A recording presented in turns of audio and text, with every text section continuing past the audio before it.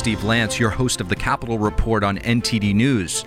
If you have not done so yet, please hit that subscribe button to stay up to date with all of the latest news coming out of the nation's capital and beyond. Inflation.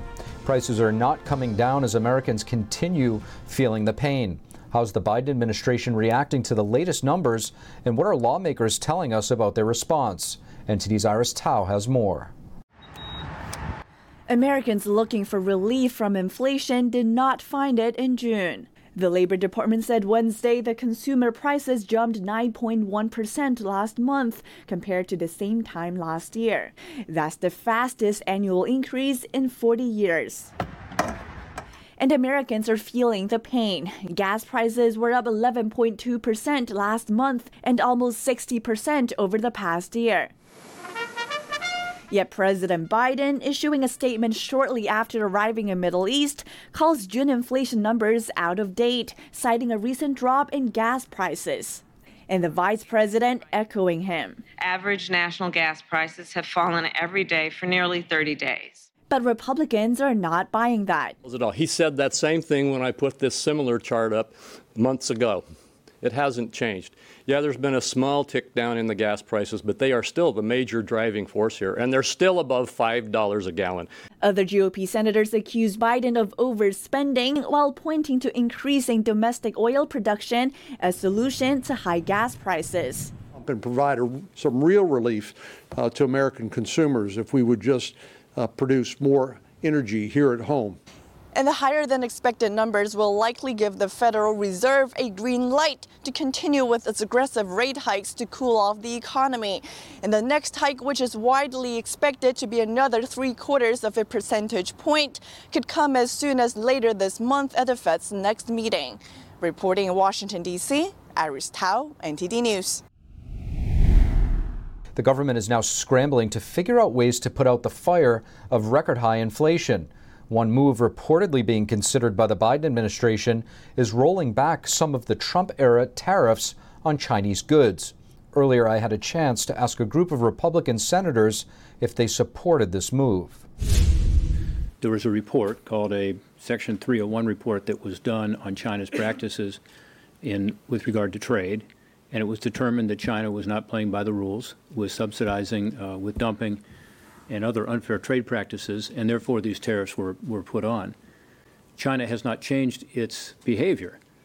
And in fact, the Phase 1 agreement that was negotiated between the previous administration and China has not been fully implemented as a result.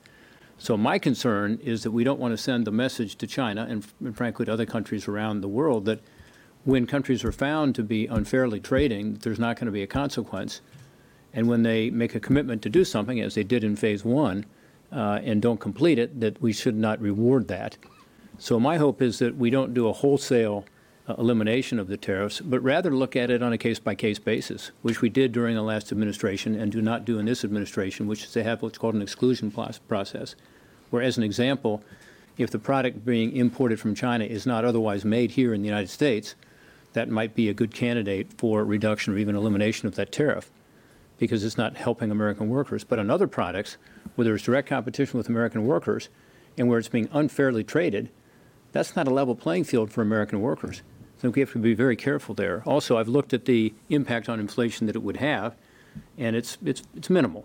It's minimal. Well, it's ironic. The Biden administration says we're struggling to be able to produce enough oil, and so let's go to Saudi Arabia and get more oil. We're slowing down on manufacturing, and so let's go to China to get more manufacturing. If there's any lesson that we should have learned during the time of COVID is that we cannot be dependent on the Communist Chinese government on our supply chain.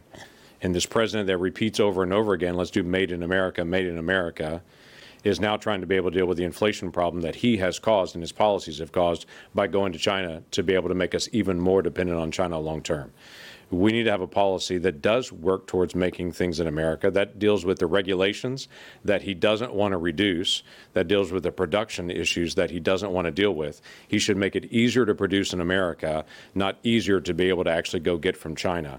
That's a better long-term solution for us. So he's trying to solve a real problem that he's created by creating an even bigger problem for the United States long-term, running back to China to be able to resolve this problem now. So let's resolve it by dealing with the regulations here and ask the simple question.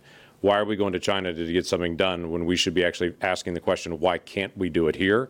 Let's deal with the regulations that would actually resolve it here. President Joe Biden today arrived in Israel, kicking off his Mideast trip. The White House hopes to bring Israel closer to Saudi Arabia and to convince the Gulf allies to pump more oil. This is Biden's 10th visit to Israel, but his first time as president. It's also his first time on a foreign trip, embracing one of former President Trump's legacies, the Abraham Accords, which normalized relations between Israel and several Arab countries. We have reaffirmed the unshakable commitment of the United States to Israel's security, including partnering with Israel on the most cutting-edge defense systems in the world. Biden met with Israel's defense minister, among other leaders, to discuss missile defense systems. During his 2 days in Jerusalem, followed by a visit to Saudi Arabia, Biden aims to broker an agreement to get the two nations closer to normalization in order to tackle Iran's nuclear threats together. He also wants to convince the Saudis to pump more oil because of rising prices back here in the United States. Countering aggression from China and Russia is also on the agenda. What is President Biden trying to accomplish on his first trip to the Middle East since taking office? And how is the U.S.-Israel relationship going at the moment? Aryeh Lightstone, former senior advisor to the U.S. ambassador to Israel, joins us to share his perspective. Aryeh Lightstone, thank you so much for joining us in the Capitol Report. Thank you for having me. Appreciate it. Aryeh, I want to just get your thoughts. President Biden making his way to the Middle East. What is the current state of relations between the United States and Israel? Well, let's try to understand the way it should be, which is divorced from politics and based on policy. The United States doesn't have a better friend in the region than Israel, and Israel does not have a better friend in the world than the United States of America. That should be the policy, and it needs to be the policy. On occasion, politics interfere with that. What do you think President Biden will be trying to accomplish on this trip? Well, what he should be accomplishing is reassuring our allies that we will stand with our allies no matter what, no matter when, and will stand against our foes no matter what and no matter when. But the basis of that is how you feel about Iran. And if you're trying to run back into an Iran deal with a entity that cheats and lies and is pursuing nuclear weapons in order to fulfill their chant of death to America, death to Israel, then it becomes a fairly superficial relationship if you're not going to stand strong against enemies that are openly advocating for the destruction of your allies. Now, do you see Iran being something that both Saudi Arabia and Israel can kind of rally around and come closer together? And where are some of the roadblocks versus the commonalities? Yeah, absolutely. It would be nice to have a relationship that's not based upon a common enemy. It would be nice to have a relationship based upon common goals of peace and prosperity throughout the region. And I think we will get there. The Abraham Accords, which I write about in my book, Let My People Know, is about how we created, and when I say we, I mean Jared Kushner and David Friedman and Avi Berkowitz and Mike Pompeo, created a platform that enabled countries in the region that are our close allies to work together to create peace and prosperity across the world. Those accords are not done. They need to be invested in, they need to be expanded, they need to be extended to cover the entire Middle East. And it's very simple. Either you're with the good guys or you're against the good guys. And if the United States of America leads on that specific policy, the rest of the countries in the region will fall in line. We just have taken a pause from leading on that policy at the moment. Now, is the so-called two-state solution that President Biden talks about, he's mentioned that he'd like to address that when he arrives in Israel, which he already has, a non-starter for the Israelis, would you say? Well, he stated it upon landing, and that elevates the Palestinians in a way that they don't deserve elevation.